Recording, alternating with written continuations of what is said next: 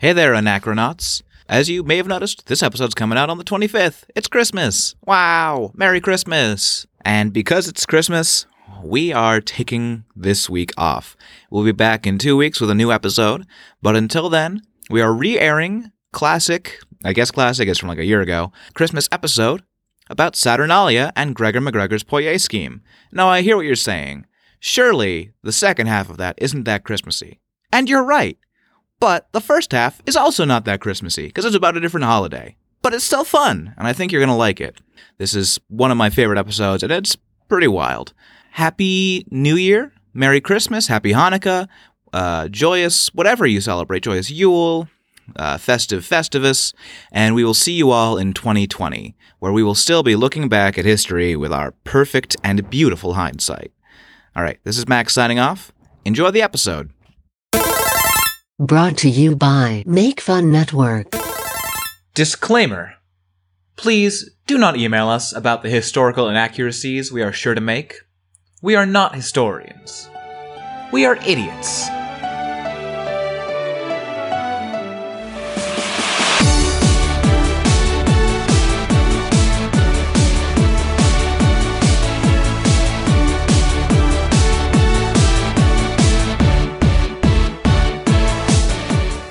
And welcome to Anachronismo, the history podcast where we talk about history and make fun of it, make jokes, goof 'em ups, and various mouth fun. Yeah, we do that. Yeah, That's certainly one way to describe it. That's right. I'm Max, I'm Jackie. and joining us this week is Fooey, because Noel couldn't make it. So Fooey, say hi. Hi, how you doing? I'm David Fooey. Folks might remember Fooey from the necklace scandal. Diamond Necklace Affair. Mm-hmm. He told us all about why France turned against Marie Antoinette. Marie Antoinette. I was getting there. I would have edited it to make it sound like I got there. Sure you would. Okay. I didn't well. remember it all. I was going to say Madame Bovary, and I was like, that's wrong. Madame Bovary is the previous generation. so close, but so wrong. That's actually who the necklace was made for, I believe. So I was right in a way. Sort of. Technically correct. The best kind of correct. So what stories are we going to be hearing this week? I'll be telling you all about Saturnalia, Ooh. a very cool Roman festival that a lot of Christmas has borrowed. Oh, I yeah. can interject on this one. I figured it would be a good one. Hang thine soft meats from the Yule tree. That's what I know. I didn't come across that in my research, but Gotta have the soft meats. I hope Fooey has a story about soft meats for this. I wish that I'd brought a story about soft meats now. But no, I am bringing the story of Sir Gregor McGregor and the Poirier scheme. Probably the single most audacious con artistry in history. With a weird name. Gregor McGregor? Gregor McGregor. Right. You heard me right. The Gregor so nice, they Gregored him Gregor. That sure was a sequence of words that you said. And many more word sequences shall come, as we all make mouth fun. Can you please never call it that again? No promises. So, Jackie, take us away. Sure. Saturnalia, as I said, was an ancient Roman festival of Saturn in December. And it was basically a period of merrymaking and a predecessor of Christmas. It took place all over the Roman Empire. It wasn't site-specific, which is kind of unique because a lot of places it was about doing something in a certain place. And this was one that could be celebrated throughout the empire. Cool. So the origins of it are that it's supposed to honor the Roman god Saturn. He's a god of agriculture. I almost said architecture, but that would be pretty cool too. He makes sure the corn grows into colosseums. Yeah, like the bread castles. Yep, like a sweet bread castle. Like a hedge maze, but slaves fight to the death in it. Mm-hmm. So yeah, like a hedge maze. Now I'm glad I've never accepted your invites to those garden parties. I'm telling you, you would have an incredibly fun time. A gladiatorially fun time, you might say. It might be the most fun you'll ever have. It's a party to die for. Damn it. God, I was circling around that. What's wrong with me tonight? You want to take it back and do it again? No, that's going to live forever. So basically, it was in honor of Saturn. And there were a couple different interpretations of what it was actually celebrating. That it was like a restoration of the Golden Age, which was like the old times where Saturn ruled, and it was a time of innocence and plenty, and people didn't have to work, or there wasn't labor. It was just like a good time. So this was supposed to celebrate that. And it was also a time of liberation and immortality. Immortality. Immortality. Okay, so here's what I'm hearing is that they tested this. They took out some guts from somebody and see if they grow back. I don't want to say that never happened. It's not a perennial feature, but given what I know about, let's say, hijinks that were gotten up to in Saturnalia, that does not check out. Okay, I'm going to fire off some elements. You tell me if I'm close. Okay. Goat horns. No. Soft meats. I don't know what that is. Candles. Yes. Lots of candles. Wreaths. Everything made of wax. Wreaths, yes. Yeah, Wicker Man. Terracotta figures. Little Wicker terracotta figures? If you're talking about like the burning effigies, not so much. Okay, yeah, okay. no burning. I'm going to just do rapid fire. Okay. Cats wearing dog suits. No. Dogs as mayors. No. Dogs and cats coming together to feast over soft meats. Probably. There's a pig sacrifice. Okay. There we go. I'm sure some of those meats are soft. Yeah. The soft meats, the inside meats. Please tell me what soft meats are. Is it really just the inside parts? Yeah, the organs, the soft meats. Like not the outer muscles. Yeah, the the inner... soft meats. Yeah, the meats that are soft Oh my because they're God. inside all the time. Yeah. Oh my God, organs or muscles? Organs are muscles. Organs are muscles, yes. Not all organs all. are muscles. Name one. Kidneys. Kidneys are muscles. No, they're not. Name how. Because they don't contract or expand. They're just a series of vesicles through which fluids pass and are drained of various contaminants. They're made of nephrons. Well, I can see that you've called my bluff very efficiently. And they've fist bumped over their mutual victory over me. So the festival is basically a combination of a lot of harvest activities, harvest rituals. It has some basis in the Greek festival of Cronia, which was another sort of harvest sort of fest in the late midsummer. That was celebrating Cronus, the Titan? Yes. Probably. Yeah. Shared a name, so probably. I would imagine. Well, either that or they all gave each other elaborate and beautiful wrist watches. Sorry. Wrist sundials. Yeah, it only works if you're standing in the right spot. It's all they're wearing in Milan. It's got quartz action because it's made of quartz. Jackie, whenever I go over and edit the show, I'm always like, Jackie didn't think this was funny at all because she didn't laugh. But when I'm doing the show, I'm like, oh, she's laughing. It's just totally silent. That's true. I do laugh silently, or I'll say like very softly, "That's funny." Or sometimes I'll just say that in my head and not say any of it, which works perfect for a podcast. Podcasts are all about the laughs you don't hear. Yeah. Yep.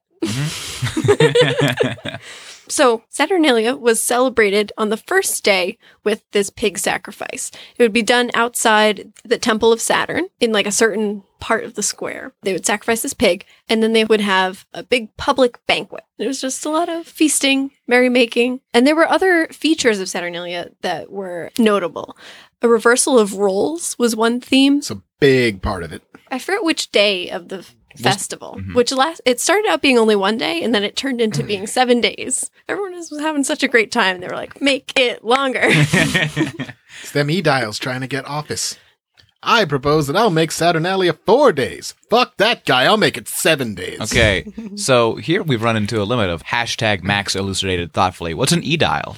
E-dial is one of the offices of the Roman magistracies. It is only available to you if you are a patrician, and its main purview is upkeep of public works and monuments, and also handling things like festivals and games. So a big part of it is just, can you throw the best party so that in a couple of years when you run for praetor, everyone will remember, oh man, that was a sick party. I got laid like crazy. I'm voting for that guy. So not a crocodile, but less cranky. No. That is both very informative and also opens up many more questions. Well done. That's my style.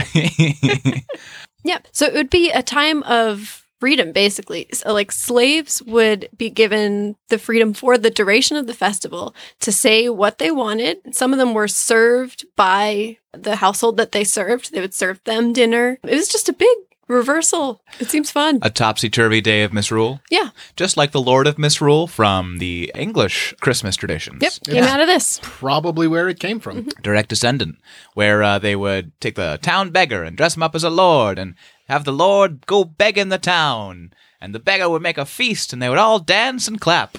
Right. Yes. And that's why I pointed out that it went through the empire, Mhm. like it wasn't site specific, Mhm. because the thing spread all across the Roman Empire, including Britain and Europe. So another big feature was just general merrymaking and the easing of social restrictions. So people were gambling, which was frowned upon or illegal at the time. People were drinking to excess. People were eating to excess. People were just having a grand old time singing, dancing. Oh, it just sounds really fun. Yeah. And there's no work. The Mhm. courts are closed. The schools are closed.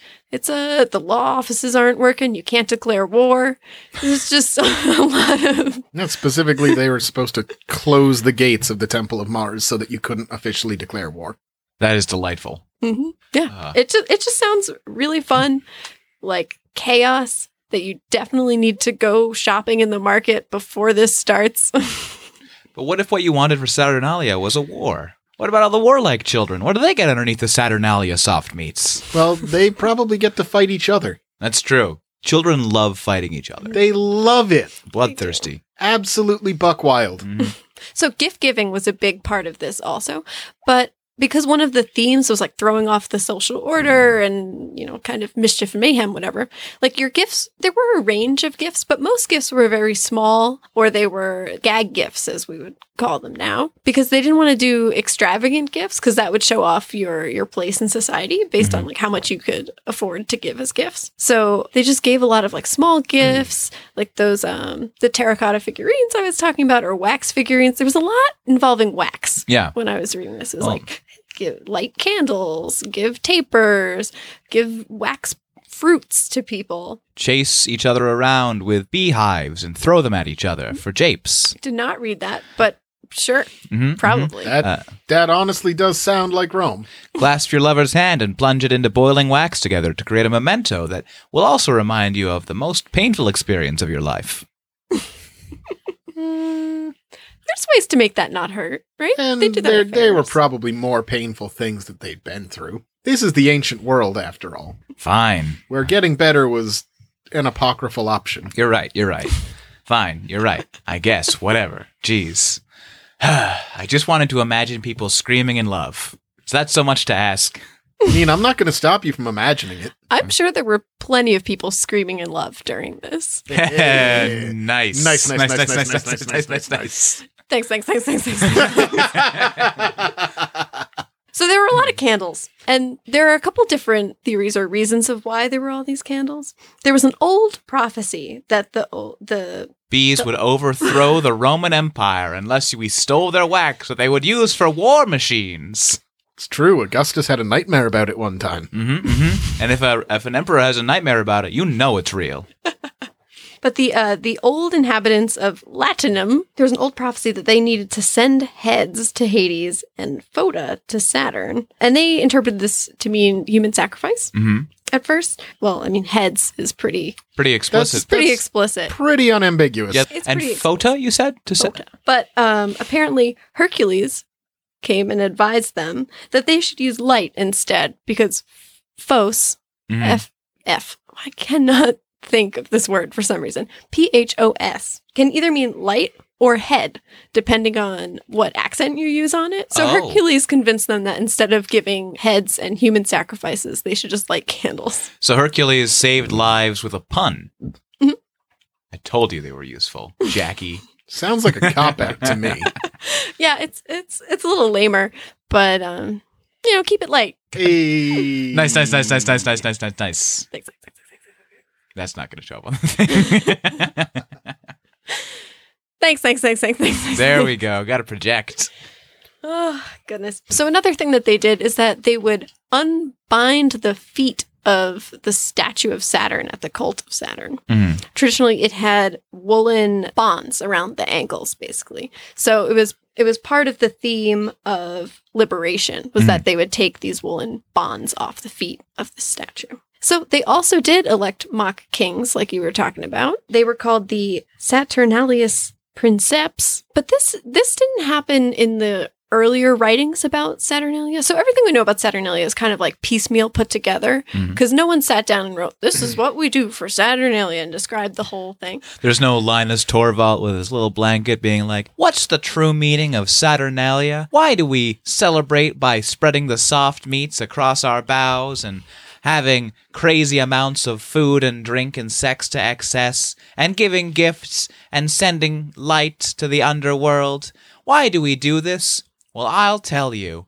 Spotlight. To keep Saturn from killing us. Unspotlight. Not entirely inaccurate. It was very piecemeal. There were like, someone had written a play that took place, parts of it during Saturnalia, so they took some of the stuff from that. Yeah. Plus who writings wrote it? from other people. No, I did not write it down. Sorry. So I did read something funny that Pliny actually built a soundproof room because he was like, I'm sick of this. I need to work. You people go have fun. I'm going to go work. That sounds about right. That sounds roughly in keeping with the character of the man. So the mock king was usually like a lowlier household member that would be elevated to this position where they could give out decrees that people had to follow. And their whole job was just to make mischief and do silly things. It just sounds delightful, but I feel like people could very easily abuse this power. Oh, well, that's why they were elected. They could be elected, or they could do the, like the Jesus baby cakes. You ever seen those? Oh, yeah, the bean cake. Yeah. Oh, yeah. Like Yep, that yep, style. yep. The So- person who finds the bean in the cake becomes the king of misrule, and then they can tell everyone else to eat a bunch of hard beans so they know what it's like to break a tooth. Yes. Anyway, that's why we eat a lot of honey at Saturnalia. And why we We dine don't only need on our the teeth. soft meats. After you're king for so Okay, many... I'm declaring a moratorium on the mention of soft meats. Oh, I'm sorry, Fui, but I am the Lord of Misrule here, and I declare a moratorium on the soft meats, which is to say, more in this atorium of soft meats. He hates that I'm right and I have precedent. No, mostly I'm just upset about that pun. The legal system supports me. Just like Hercules. Well, the point was to rule over chaos as opposed to the usual order of Roman life. So you're on Brand? You got the point there. Yeah. But I feel like you also try and not try. You also I'm trying to figure out how to say this. You can just let me have it, Jackie. This is a safe space to insult Max in. You're an agent of chaos, but also a lot of the structure of this show, and I'm not sure you can be both according to the rules of Saturnalia. Oh, well, you got me there. So we may need to depose you. So Saturnalia has had a big legacy. You know, lots of our Christmas celebrations have elements of how Saturnalia was celebrated. And like you were saying, the Feast of Fools and I'm forgetting the phrase that you said. The Lord of Misrule. The Lord of Misrule. Because it seems like there are just so many different iterations of the idea of holidays at this time celebrating the mismatch of how things usually are to how they are. Like there's the Feast of the Deacons, the Feast of Fools, like the boy bishops. It's all about just like celebrating not celebrating, but bringing the lowlier people into places of power. Like for a boy bishop, it was literally they would pick a choir boy and make him bishop for 3 weeks. And he would do everything but say mass. He would do the homily. He would like help with the books. He would do all the bishop things except for doing sacraments. Oh, did you get one of their little portable altars that they would kneel on? That I don't know, but he did get a little bishop costume. Oh my god, that's so cute. Very cute. Did he get to keep it or did he have to burn it? I'm sure they just used it next year for the next boy. Sure they did. Boy Bishop has been revived. Really? It got Really? revived in 1983, somewhere in Germany. So I'm not sure if they're still doing it, but I did see a modern looking picture of a kid in a... Did he have frosted tips and was he there with 4 other boys? Were they all dancing and singing in beautiful unison? No. So not the Backstreet Boy bishops. No. So like all around this time in the calendar of the end of December are all of these holidays where the roles are switched up. There's the Feast of the Ass, which is literally where they celebrate the donkey that Jesus rode, that Mary rode in on, or somebody rode Jesus in on. was that in her donkey. tummy at the time, so technically There's Jesus. a lot of like people riding on asses in the Bible. Nice. Yeah, but they would deck out this donkey in like sequins and all kinds of things, and they would pick a girl from the village and like put her on the donkey, and then they would bring the donkey into the church and celebrate its bravery, and it's just all this weird stuff that's was co-opted by the Christians that follows the same themes. It's just very cool how there are bits of this celebration that was done so long ago in our Christmas celebrations now. I like that. And to this day, we still dress a donkey up in sequins and tell it it's special. I mean, no lie, there was a donkey in my church's Christmas pageant every year. Really? Local donkey or imported donkey? Local donkey. Famous local donkey. What was he famous for? Being the donkey in the Christmas pageant. Oh, okay. That's like a circle. Yeah, it's a tautological famous. Oh, also bigamy. Bigamy? Yes. The donkey was married to 2 other donkeys at the same time. We call it a polycule these days. Yes, we do call it that these days, but back then it was a lot less accepting. And it's still not legal to be married to 2 people. It is if you're a donkey. Well, okay. But this was a landmark case, and that's why that donkey became famous. That donkey set the precedent. I too remember the state of Massachusetts versus bigamous donkey. I mean, everyone knows those 3 donkeys in the neighborhood who just kept it quiet. Don't disturb them, they don't disturb you. Mm-hmm. So that's the end of Saturnalia. Just a super fun-seeming, topsy-turvy, screw with the order kind of time. But everything went right back to regular order after. Yeah. Oh, you better believe Yeah. it did. So it was like a little bit of a release, and then if you were a slave, maybe stop talking your mind. I like to imagine that the Saturnalia king, what were they called again? They just... Saturnalius Princeps. The Saturnalia Princeps tried to extend their rule. Like, one of them tried real hard to just make a coup while they had ultimate power. Be like, I declare Saturnalia, it is year-round. Well, the title of Saturnalicus Princeps might have been a satirical title to make fun of the rule by Princeps. Yeah. Oh.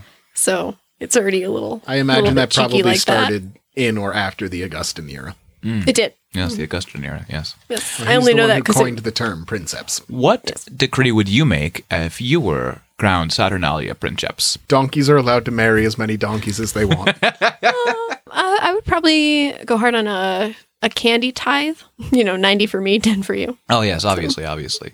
Yeah, all the candy you can swallow. Yep. I would decree that anytime anyone wished to dine upon bread or any bread-based food, rather than using bread as the base and other things atop the bread, they would instead have to substitute soft meats for bread and have that be the basis of every meal. This would also go for rice and other staple foods. It's only a week. We'll be okay. And thus I would invent the sausage. Pretty sure they already had sausages at that point. Well, then my work here is done.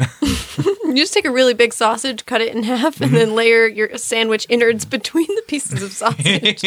All right, that actually sounds kind of sick, though. Yeah, that's It's like the chicken the KFC sandwich. Double Down. Yeah, double yes. down. Yeah.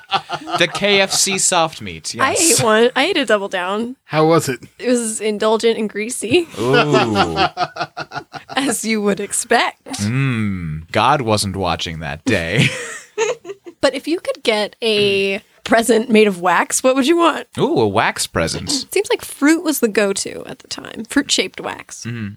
Scale model donkey kissing 2 other donkeys. It's like seasonal decor you put in the creche around Saturnalia. Sure, if that's what you want to use it for. I'm going to go with wax soft meats. Yes, always a good choice. Don't get them confused with the regular soft meats. And don't eat them. They're hard. I'm trying to go 180 from wax fruits. And what's the furthest thing you can get from a fruit? Soft meat. There we go. There we go. All right. Just because I am the person that I am, I do need to interject real quick that I would argue the most direct Roman antecedent to the celebration of Christmas is actually the Feast of the Unconquered Sun. The Unconquered Sun was an early monotheistic religion that Constantine almost went with when he monotheized Rome. It was also the chosen religion of the Emperor Aurelian, who is one of my favorites. Maybe I'll talk about him sometime. It's too much to get into right now. But it was honestly closer to the way you are quote-unquote supposed to celebrate Christmas. It's a feast and a time of reflection, there's a lot of fire, and it's about the death and rebirth of the sun. And most specifically, it does occur on December 25th. It seems to have been the one that they just directly yoinked and said, okay, this is Christmas now. It's also got a super badass name. Yeah, the cult of the Unconquered Sun does not lack for sounding badass. Yeah. Yeah, that's pretty cool. Yeah. Happy unconquered sun, miss. Lads, I've brought you this orb of flame for your gift. Have fun tossing it about the yard and capering and dancing and blowing on your hands. For New Year's, I'll bring you burn ointment. 5 Yo, days. unconquered son. That's me mispronouncing however I-O is pronounced. That was the chant of Saturnalia. You would just yell it out. Ew. Yo! Yeah. Saturnalia. Yeah. You're there, Saturnalia. Look, Clarence, it's Saturnalia, so I never left. Look at them. Yeah, they're all eating soft meats and capering about. Clarence, I want the sun to live again. I want the sun to live again, and I want people to have public sex again, Clarence. I want that so bad. Don't ask me about it. It's my personal business, Clarence. They say every time someone has public sex, an angel gets his cock ring. So all the sources that I read did not mention killed public Philly. sex at all.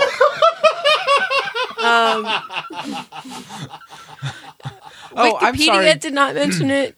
Encyclopedia Britannica did not mention it. I'm sorry, I thought that you mentioned public sex. The And as we all know, the Catholic Encyclopedia newspapers Britannica didn't is mention- known for its proclamation of public You said sex. dancing. I did say dance.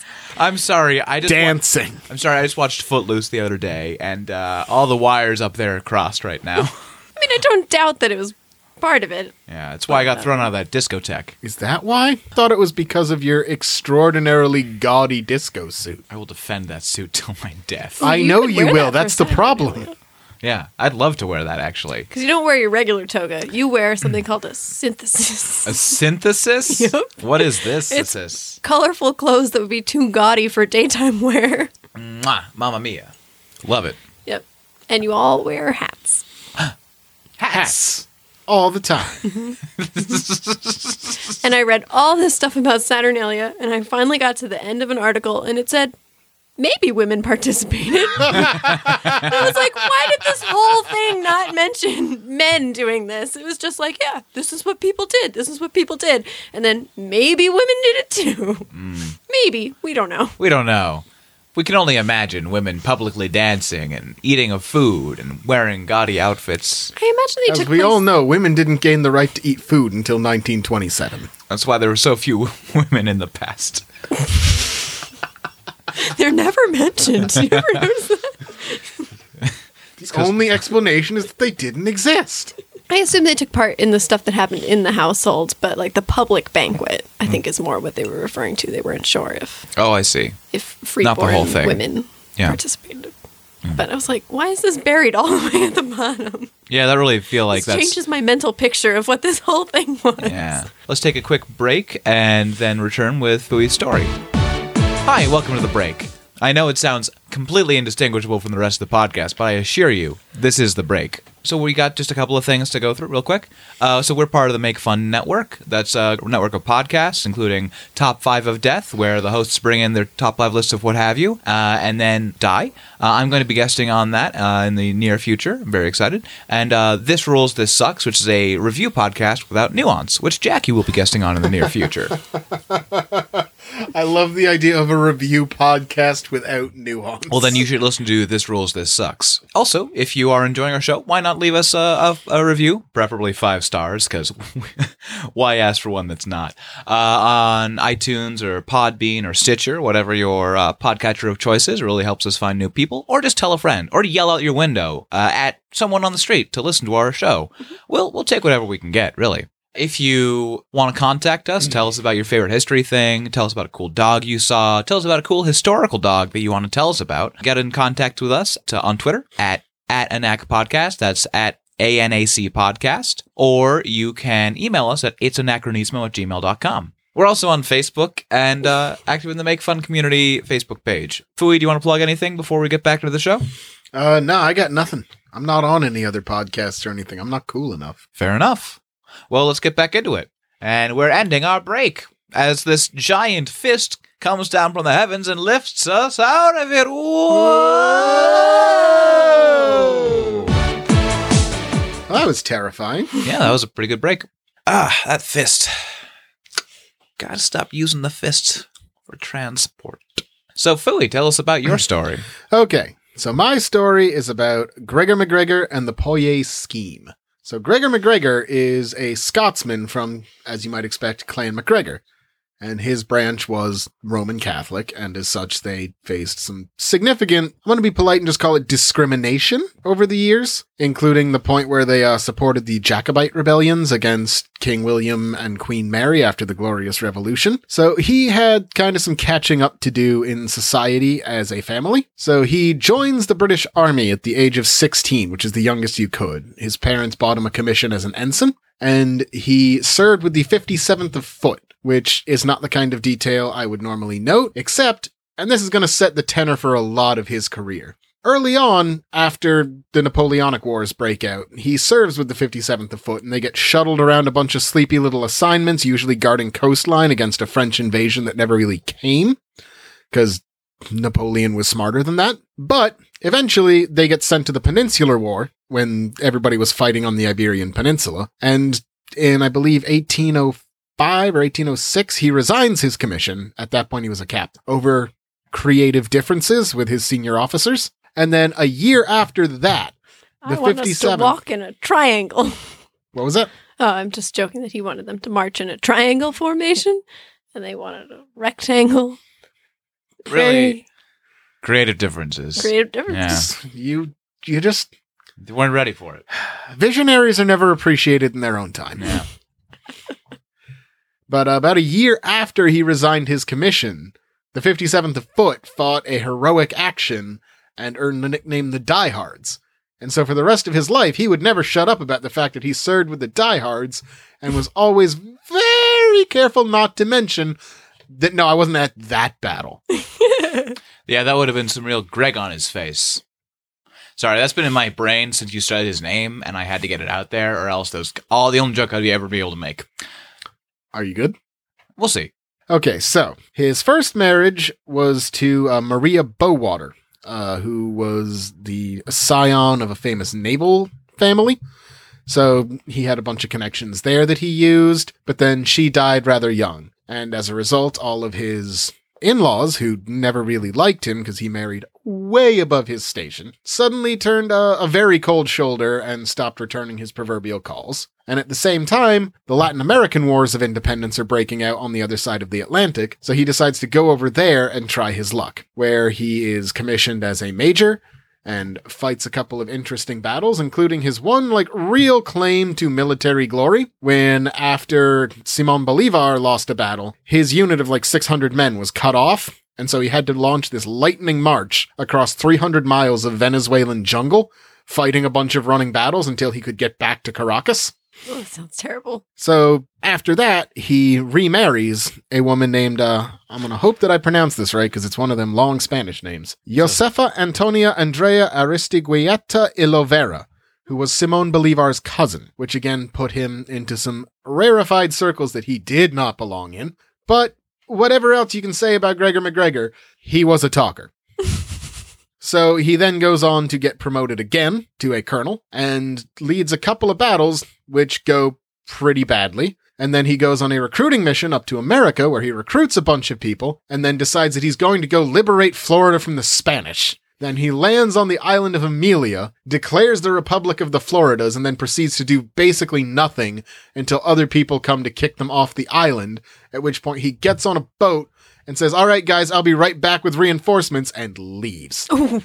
Again, So, this is going to become a theme with Gregor MacGregor. so I'm confused. Who is he fighting on behalf of? The Latin American republics that are being born right now, mostly Venezuela, Gran Colombia, New Granada. Okay. It's this whole complicated patchwork of little principalities and republics that are springing up as the South Americans try to throw off the Spanish yoke. And it is way too complicated for me to go into right now. Yep, that's fine. It's just wow, is he still fighting for the Yeah. Scottish? What's So happening? he does all of this and he has this military career that is largely defined by coming up with grand, ambitious schemes, going in there, winning initially, doing nothing, and then leaving as soon as things get hot until everybody else just kind of dies. And pretty soon people catch on to this and stop giving him jobs. So he starts roaming around. And then we get to the point that will define his life. Everything else has just been character witness thus far. So There's a stretch of the Honduran coast that is called the Mosquito Coast. And as you can imagine from the name, it is a bunch of dense swamp and jungle haunted by mosquitoes and malaria. And ghosts. Ghost mosquito. Ghosts as well. And there's a bunch of little tribes there that the British would usually come in and just find whoever was the strongest tribal leader and be like, okay, you're king of the Mosquito Coast. If any of the Spaniards try and come settle here, let us know and we'll defend your totally real sovereignty that we completely respect. Also, you got to wear this hat. The current king in 1820, when this is happening, is a guy called George Frederick Augustus. And so Gregor MacGregor happens upon this guy, and being the man that he is, he talks his way into their circles, and they have a party. And on April 29th, he gets George Frederick Augustus drunk and has him sign a claim giving Gregor MacGregor 8 million acres of the Mosquito Coast. He's the Mosquito King now. With this in hand, he returns home to London and begins the most ambitious con scheme that I have ever heard of. How many times did he sell it? Timeshares. You'll see. Oh, yeah. Before we start, we've got to wildly speculate on this. All right. So, Jackie, what kind of money-making scheme do you think he used for the Mosquito Coast? My guess, mosquito milk. Oh, well, I was thinking timeshares. He would sell it as a beautiful tropical paradise to go on a nice vacation for a year or two. With all the mosquito milk you can drink. Mm-hmm. All the mosquito milk, all the marsh juice, everything you could want. Delicious marsh juice. Yep, that's right. You use the Spanish word and it sounds better. And then, and of course, he's got a monopoly on calamine lotion for the entire Mosquito Coast. So he gets you coming, he gets you going. Yep. And you have to take a special boat that he procures for you. Yeah. I'm thinking it's an all-inclusive resort that's not that great, and he overbooks the timeshares. Also, he sells a lot of blood transfusions. A necessary insurance policy that you also have to buy. See, I don't know much about the Mosquito Coast, but I know it's called the Mosquito Coast, so I imagine mosquitoes. So, Jackie, you're pretty close. Yes. But you're not thinking quite ambitiously enough. Oh, my God. Harvest the marsh juice. A lot of people have come up with different con schemes over the years, and some of them have made more money, but nobody yet that I know of has invented a country out of whole cloth and then sold it.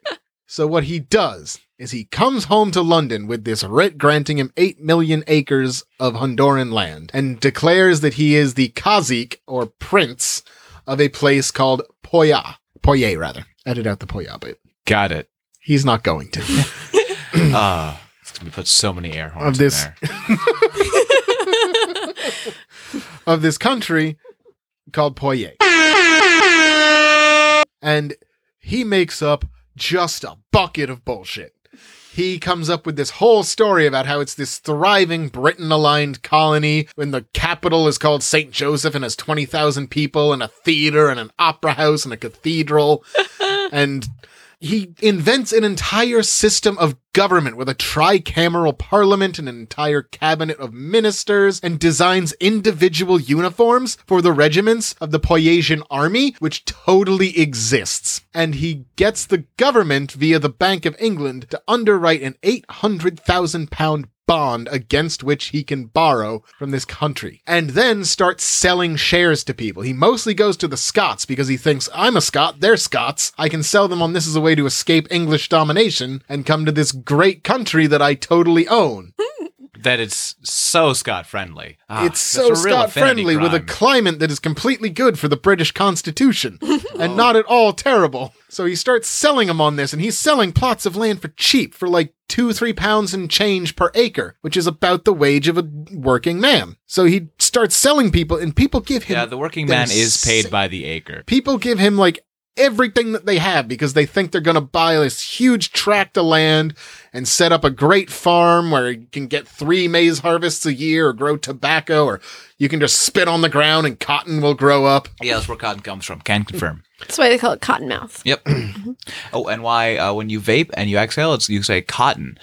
Because wherever that vaporing lands, a little cotton plant will grow. Oh. Yeah. So he gets together the first load of colonists. He gets about 500 people packed on a boat, gives them some coordinates and tells them, all right, good luck, I'll be with you soon. And then turns around and keeps selling more land to people. I am so upset. Oh, we're not anywhere near done, Jackie. Do these people even know how to get there? He gave them coordinates. He told them where they're supposed to be, and then when they landed there, they were expecting to land in the fabulous port of St. Joseph, and instead they found a bunch of rocks and jungle. Did they just assume they messed up somewhere? They assumed they messed up. Everybody landed. They started making rudimentary camps. This guy Hall, who was in charge of the emigre expedition, started sailing around hoping to find St. Joseph. Doesn't find St. Joseph and keeps bouncing back and forth. This is so cruel. Yeah. So eventually, Jackie's angry. I'm very angry about this. hold on to that. You're going to need that anger in a little while. So eventually, King George Frederick Augustus, you remember him? The actual guy who actually is supposedly running this coast. He finds them and says, Poitiers doesn't exist. You're on my land. I would like you to leave. And this is about the time that the rain season is setting in. And guess who comes out on the Mosquito Coast in the rainy season? Bears. Mosquitoes. Jackie is, as usual, more correct than Max. More correct? Am I still not right? No, you are, but like Okay. there may have been bears. I can't prove that there weren't. Okay. Tigers. So Lions. this is when the tropical diseases start to set in. And then the second boatload of colonists arrives. And eventually they just all pack up and they go to Belize, the capital of British Honduras. And at this point, like, many of them are sick. About half of them die. And the other half start to disperse themselves around the area, and about 50 return to London. So they head back to London. Meanwhile, Gregor MacGregor has been the talk of the town. He's claiming a knighthood from the Portuguese for some reason, and Just claiming one. Yeah, I got a knighthood. It's in here. Yeah, you can call me sir. I got it from this Portuguese guy. You wouldn't know him. He goes to another school. He served me at a restaurant and called me sir. I'm taking it and I'm running with it. So things are starting to come apart. News is beginning to filter back, and more the bankers are realizing that this Poitiers thing is not turning a profit. So he loudly announces that his wife, Josefa, his beloved wife, the cousin of the celebrated Simone Bolivar, is feeling ill, so he's going to take her to Italy to recuperate. Actually, he goes to Paris, and do you know what he does in Paris? Fucks. Puts her in a gutter and leaves her there. Nope. He actually seems to have liked Josefa a lot. Oh, buys okay. a big old loaf of bread. He starts the scheme again. He starts the scheme again, but this time he gets a little smarter and he starts selling huge parcels of land to various French companies for them to sell to the French settlers to insulate himself. Okay. Which apparently he didn't even need to do, because this is the part that messes me up the most. Is, you know, those 50 people who came back? About half of them are defending MacGregor. About half of them are saying that it's everybody else's fault, that he was misled, that everything that's wrong was because of that Hall guy, or because of this guy, or because of that guy, or just because the weather was bad. They're defending him to the death after he killed their friends and family with his reckless disregard for human life. Ugh. And he starts doing it again. Yeah, that sounds like human psychology. And this time, thank God the French are way smarter about this than the British. Because somebody in the French Foreign Office notices, all right, we got like 70 people here who applied to passports to go to Poitiers. Has anybody heard of Poitiers? No? Let's put a kibosh on this real quick. And so he flees into the countryside. 2 of his associates get arrested, but his secretary stole most of the incriminating evidence and ran for Holland. So eventually he gets arrested and is tried and is acquitted due to lack of evidence. They extradite the secretary, try him again, and he still gets acquitted. Again, if there's one thing you can say for Gregor MacGregor, he is a hell of a talker. Yeah, and doesn't really get a lot of Greg on his face. And do you know what he does after getting acquitted in France? Gets Greg on his face? He goes back to London and starts the scheme for a third Oh time. my god. Did he at least change the name? No, he did not. It's like, oh, check out Boyer. He did not change it at all. Mm. He gets a little less ambitious about it. He's asking for less money. He's making fewer promises. He's offering larger chunks of land and asking for like smaller bonds to underwrite the expenses. But it's the same essential scheme. Now, my favorite part of this is this time he doesn't really turn any profit. Can you guess why? He's up to his ears in debt for Legal fees. killing people. Legal fees. No. That would be logical, but nothing about this story adheres to the bounds of He logic. started a croissant shop, and oh my god, butter is so expensive. Oh, he's got to pay his lawyers, and they're all bloodsuckers because they're all mosquitoes.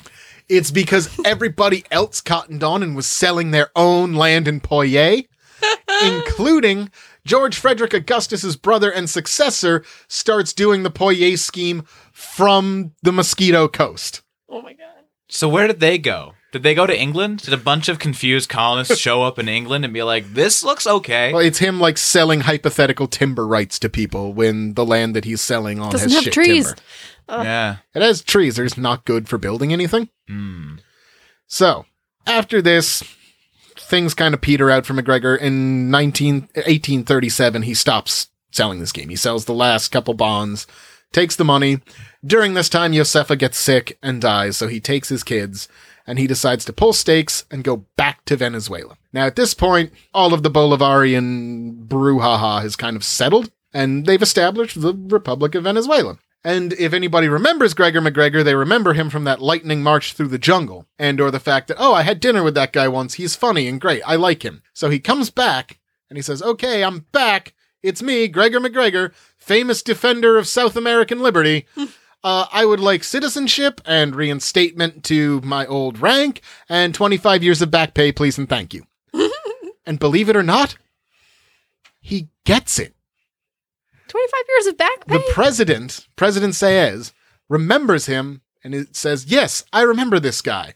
And so he expedites the paperwork. He gets citizenship, an appointment as a divisional general in the Venezuelan army, not the entirety of his back pay, but some of his back pay, and a pension equal to 1/3 of his pay as a general. This allows him to settle down in Caracas and live comfortably as a member of Caracas high society for the next 7 years. Can you guess what happens after those 7 years? Here's what I'm really hoping is somebody finds him, drags him out of his house, and just beats him to death. I think he needs to throw a giant party and convinces people to put a deposit down on a catering hall. And then he sells tickets to the party. But he never hired a catering hall. He opens a catering company to sell only the finest and sweetest of soft meats.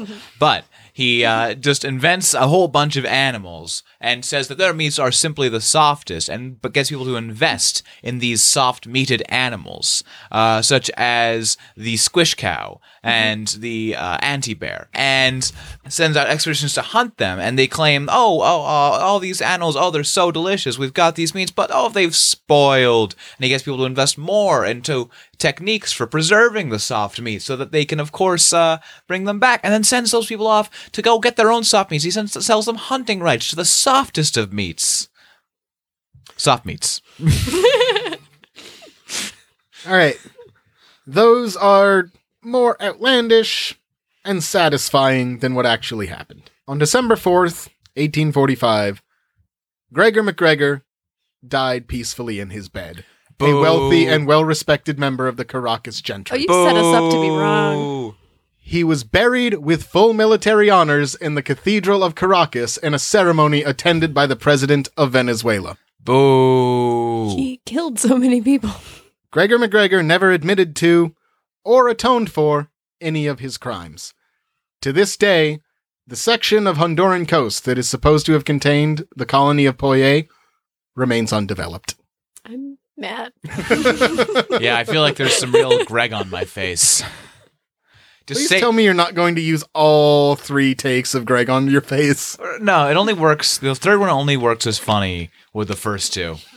And that is the story of Gregor McGregor and the Poye scheme. That's pretty great. That was good. What chutzpah. Yeah. You gotta admit, dude had balls. Yeah. Like, obviously, hugely shitty person. Yeah. But you can't help but respect him. Jackie, can you help but respect him? Yes. Okay. Okay. I can admire the scheme, but I'm trying to kill people. Yeah. Victimless crimes. Or, go after the people who aren't putting their hopes and dreams and life fortunes in your hand. Between the Poye scheme and his various military misadventures, he is directly responsible for about 500 or 600 deaths. That's crazy. I feel like he could have, I don't know if people would have been into it, but, just, how you can pay to become a lord in Scotland now? Yep. Why not do something like that? Like, because he didn't own any land in Scotland. Well, no, but in Poye. Yeah. Just have them buy it without, making them go. Just be like, you want to be able to say that you own some stuff? He did. One of his chief co-conspirators, who actually was the quote-unquote head of the Poye embassy to England, was created as, I believe, a viscount under the Poyean constitution. Oh, that's how that's pronounced. Yes. I've only seen that word written down. Viscount? I've always thought there was that. Wow. I can't. Oh, yes. Like, never mind. It's like vis-a-vis. Nope. Well, like vice versa. Or like get a star named after you. Yeah, because those are not registered. That is a scam. Yeah, don't buy star registries. No one's tracks that. That is not official. I mean, that's fine. Okay, yeah. It's fine. Just a romantic gesture, I guess. Yeah. So we've used on Anachronismo so many times, what would your con be? So I can't use that as our hypothetical here. Here's what my hypothetical is. How would you have liked for Karma to have caught up with Gregor McGregor in a way that's not just, he gets beaten to death by hordes of people? Let's make it interesting. I want him to get tricked into an award ceremony that doesn't exist. like they had that opera house that didn't exist. I want something like that. Maybe he has to go back through the lightning march. He has to do the lightning march backwards. And just hopefully someone makes him remember everyone who died along the way instead of, glory. Yeah, we send him on a long coach trip through the Lightning March. And at every way station, there's a little play where people dress up as all the people he conned and spook him. Mm-hmm. Yeah. Yeah. Like a haunted tour. Like a haunted hayride, but very specific. And he thinks there's an award at the end. But there's no award. At the end, there's just he gets malaria. He gets malaria, yep. I would have someone say that Poye declared war on Karaka.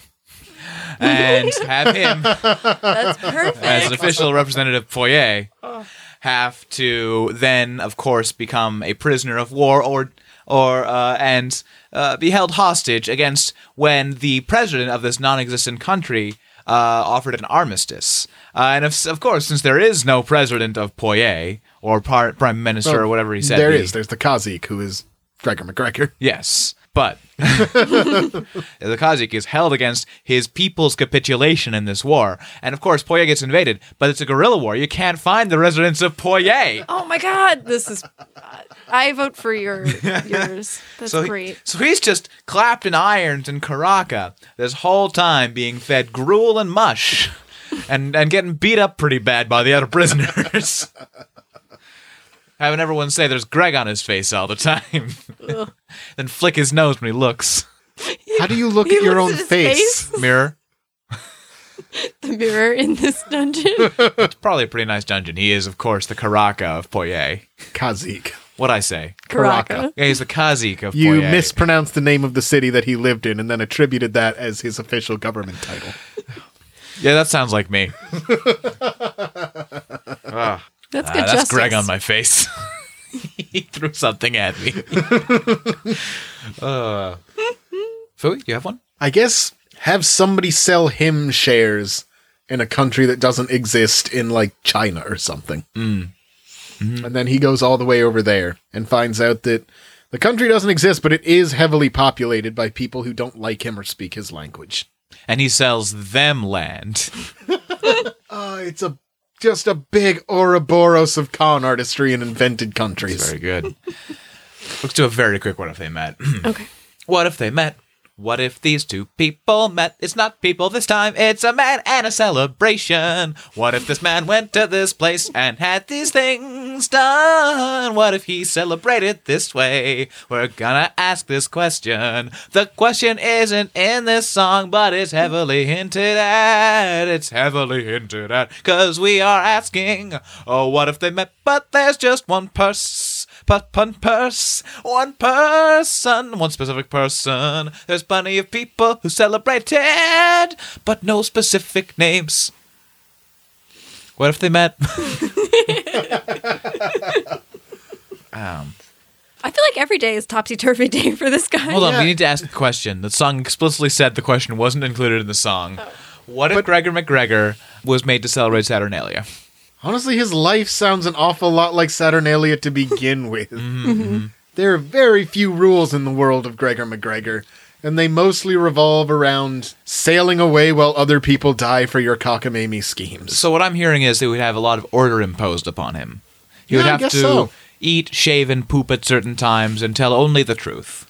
Or perhaps he could be the bridge to Christmas. Yeah. Because he's Catholic, right? Yeah. I assume he's gone back in time to celebrate Saturnalia. He would sell them a celebration that sounds awfully familiar.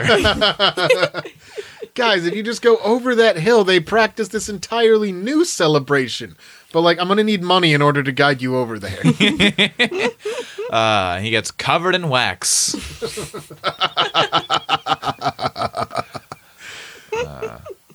you think the wax is hard or soft? Well, it depends on if it's made of soft meat. is the softest of meats.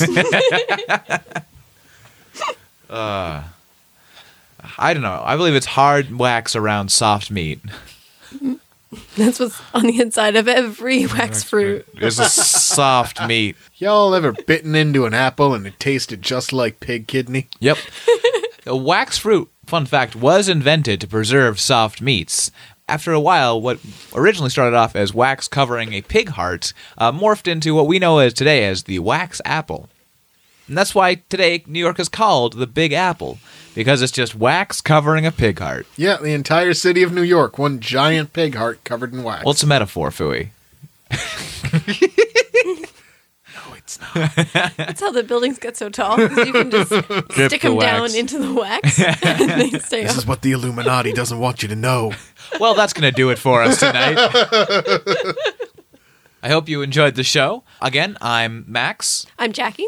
And I'm Fooey. and this has been Anachronismo.